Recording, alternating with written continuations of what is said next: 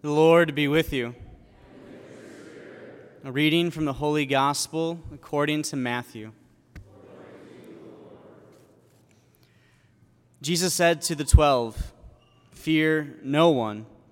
Nothing is concealed that will not be revealed, nor secret that will not be known. What I say to you in the darkness, speak in the light. What you hear whispered, proclaim on the housetops. And do not be afraid of those who kill the body, but cannot kill the soul. Rather, be afraid of the one who can destroy both soul and body in Gehenna. Are not 2 sparrows sold for a small coin? Yet not one of them falls to the ground without your Father's knowledge. Even all the hairs of your head are counted. So do not be afraid. You are worth more than many sparrows. Everyone who acknowledges me before others, I will acknowledge before my heavenly Father. But whoever denies me before others, I will deny before my heavenly Father." The Gospel of the Lord.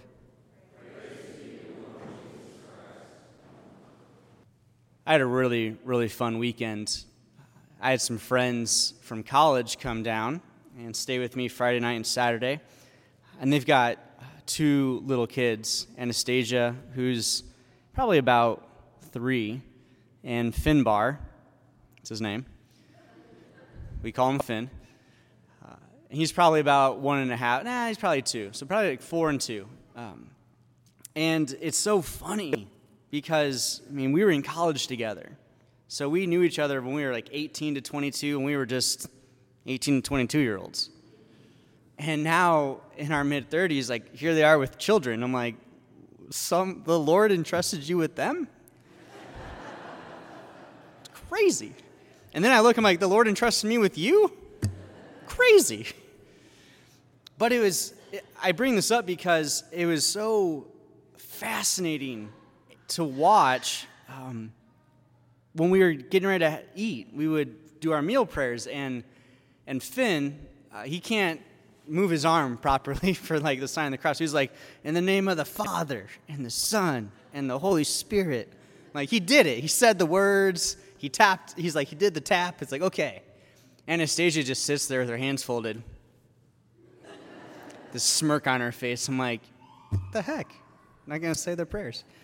And I love watching them parent. I love watching them teach.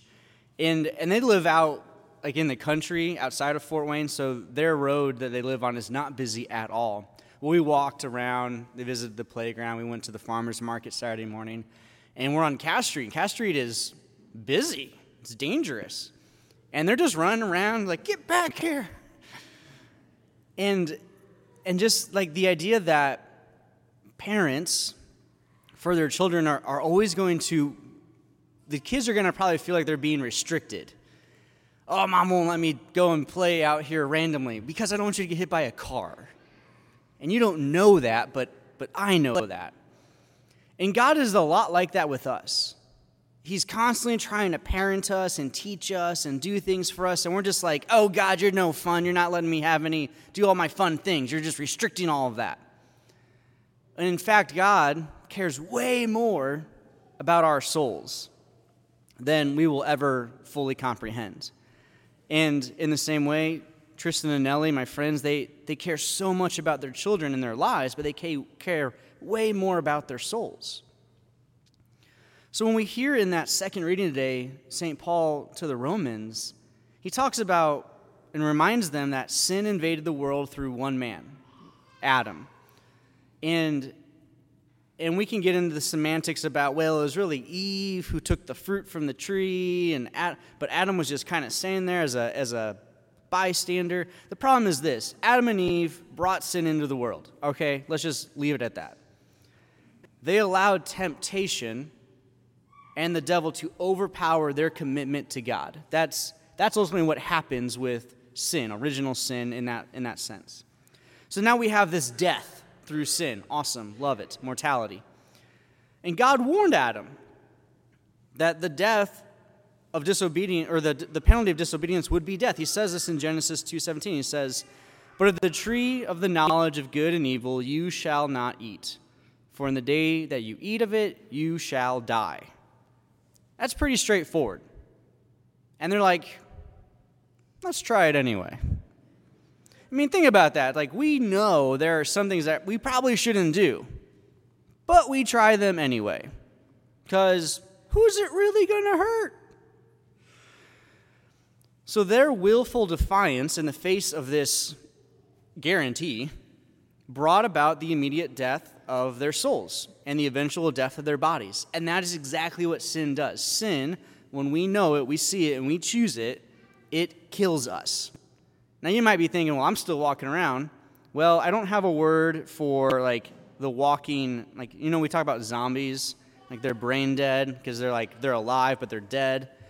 I don't know a good word for like a soul that's dead, but the body's alive. We would call them sinners. So we have lots of sinners walking around. I'm one of them. And yet, think about this. So God gives this order, gives this instruction. They fail. He could have just said, forget about it, we're going to start over again. But he didn't. We kind of did with Noah, but we're going to move past that one. He could have said, you know what? I'm just going to leave him be. I don't even care about it anymore. But he didn't. He kept trying to make covenants. And ultimately, God says, you know what I'm going to do? I'm going to give my son. I'm going to send my son to die to repent for the sinfulness. Wow. Okay. So when we think about this, through the actions of one man, we have sin and death enter the world. And then through the actions of another man, who happens to also be God, we have redemption and life. How cool is that? So when Jesus reminds us today in the gospel, fear no one, he's talking about the fact that we should not fear people who can take our earthly lives, people who can harm the body. We shouldn't fear that because the body has been temporary. It's been designed in such a way. There's mortality. That's the effect of original sin. Okay. But there's this opportunity given to us. Through baptism, we are adopted into the family of God, sons and daughters. We are made a part of the bigger heavenly community in a sense. And through that baptism, we have the opportunity to follow God. We have the opportunity to adhere to God's rules and commandments and regulations and all these things. We have the opportunity to say yes to him. And by saying yes, we have the opportunity to be with him forever in heaven. Note, these are opportunities. These are not guarantees. Just because someone's baptized doesn't mean you automatically get to go to heaven.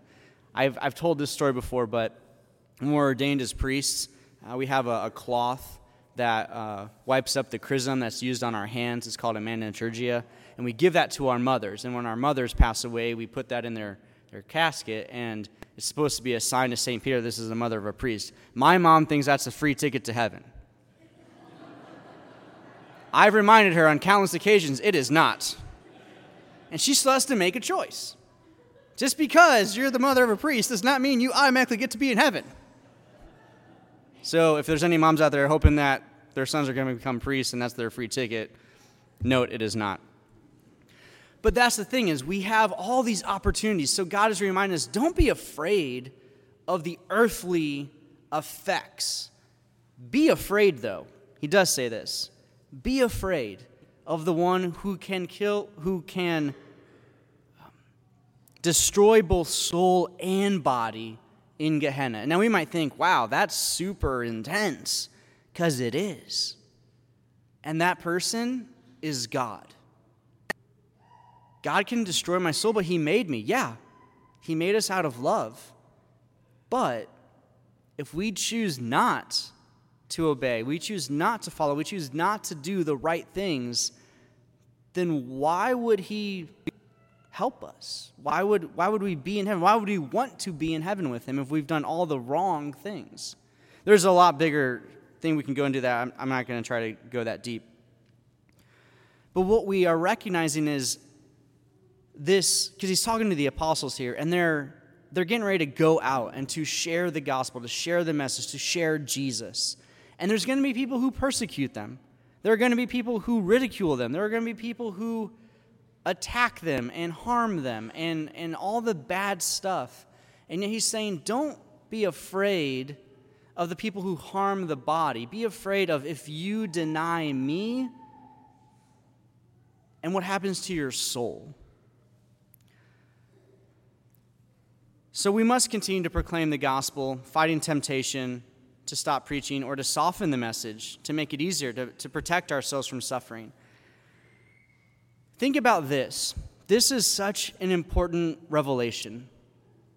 Other people, and those other people could be spouses, children, siblings, in-laws, outlaws, friends, neighbors, whoever, strangers, other people, get this, are dependent on us to proclaim the gospel for their salvation. Whew. You feel a little pressure right now? I feel pressure every day. Other people are dependent upon you and I to proclaim the gospel for their salvation.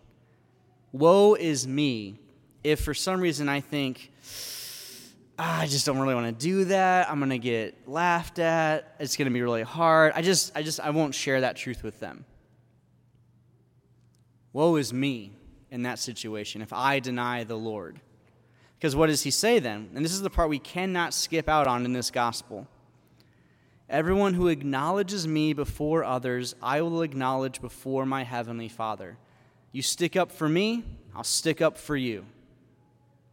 But, this is where it's going to feel really rough. Whoever denies me before others, I will deny before my heavenly Father. That should feel like a gut punch. Because now we're probably thinking this question, whoa, Jesus, I would never deny you. But what is sin? Sin arguably is the denial of God. It's choosing something other than God. So, when I make that choice to gossip, to slander someone's name, I'm choosing to not speak truth, I'm denying the Lord, and I'm harming my fellow man in the process. When I make the choice to say, I don't think I need to go to Mass on Sundays and holy days of obligation. I don't need to actually give him the time that he wants from me. You know, the third commandment, keep holy the Sabbath, honor God above all others. That sounds like a denial. When I promote the loss of life, whether that be euthanasia, abortion, anything, contraception, I'm denying God. When I bear false witness, when I become envious, lustful, whatever it is, I'm denying God and the way he's actually ordered me as a person. Now, that's not to say we won't face temptations every day. We won't be tempted to maybe deny the Lord or tempted to not go to Mass. I get it. Sometimes Mass is not always the most exciting. Sometimes you get really bad homilies. I get that. I've been told that. I understand. I've sat through them. I've written them. It's okay. Sometimes, there's other things that occupy us. Okay. But we still have to make the choice to follow and do what is being asked of us. And so one thing we should consider is, what are the things that intimidate us? What are the things that makes us nervous to the point that we would potentially deny Jesus? And how do I need to then turn from that? So Jesus' instructions are very straightforward. Go, proclaim, don't be afraid of if you lose your life. Be afraid if you don't speak the truth and what happens with your soul afterwards. And so we should have a holy fear of God. That's actually not a bad thing. Just like I think of my friends and their kids being here. Those kids have a somewhat holy fear of their parents.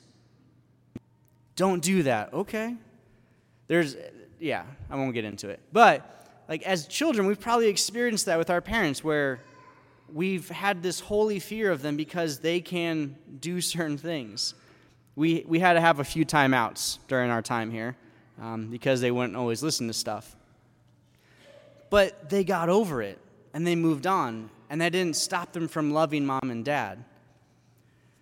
So for us today, it's recognizing death entered into the world through the sin of one man, and yet salvation entered into the world through one man as well. Jesus has given us salvation. That's so good. We owe him, out of love and fidelity, this teaching and proclamation of who he is to other people because others are dependent upon us for their salvation.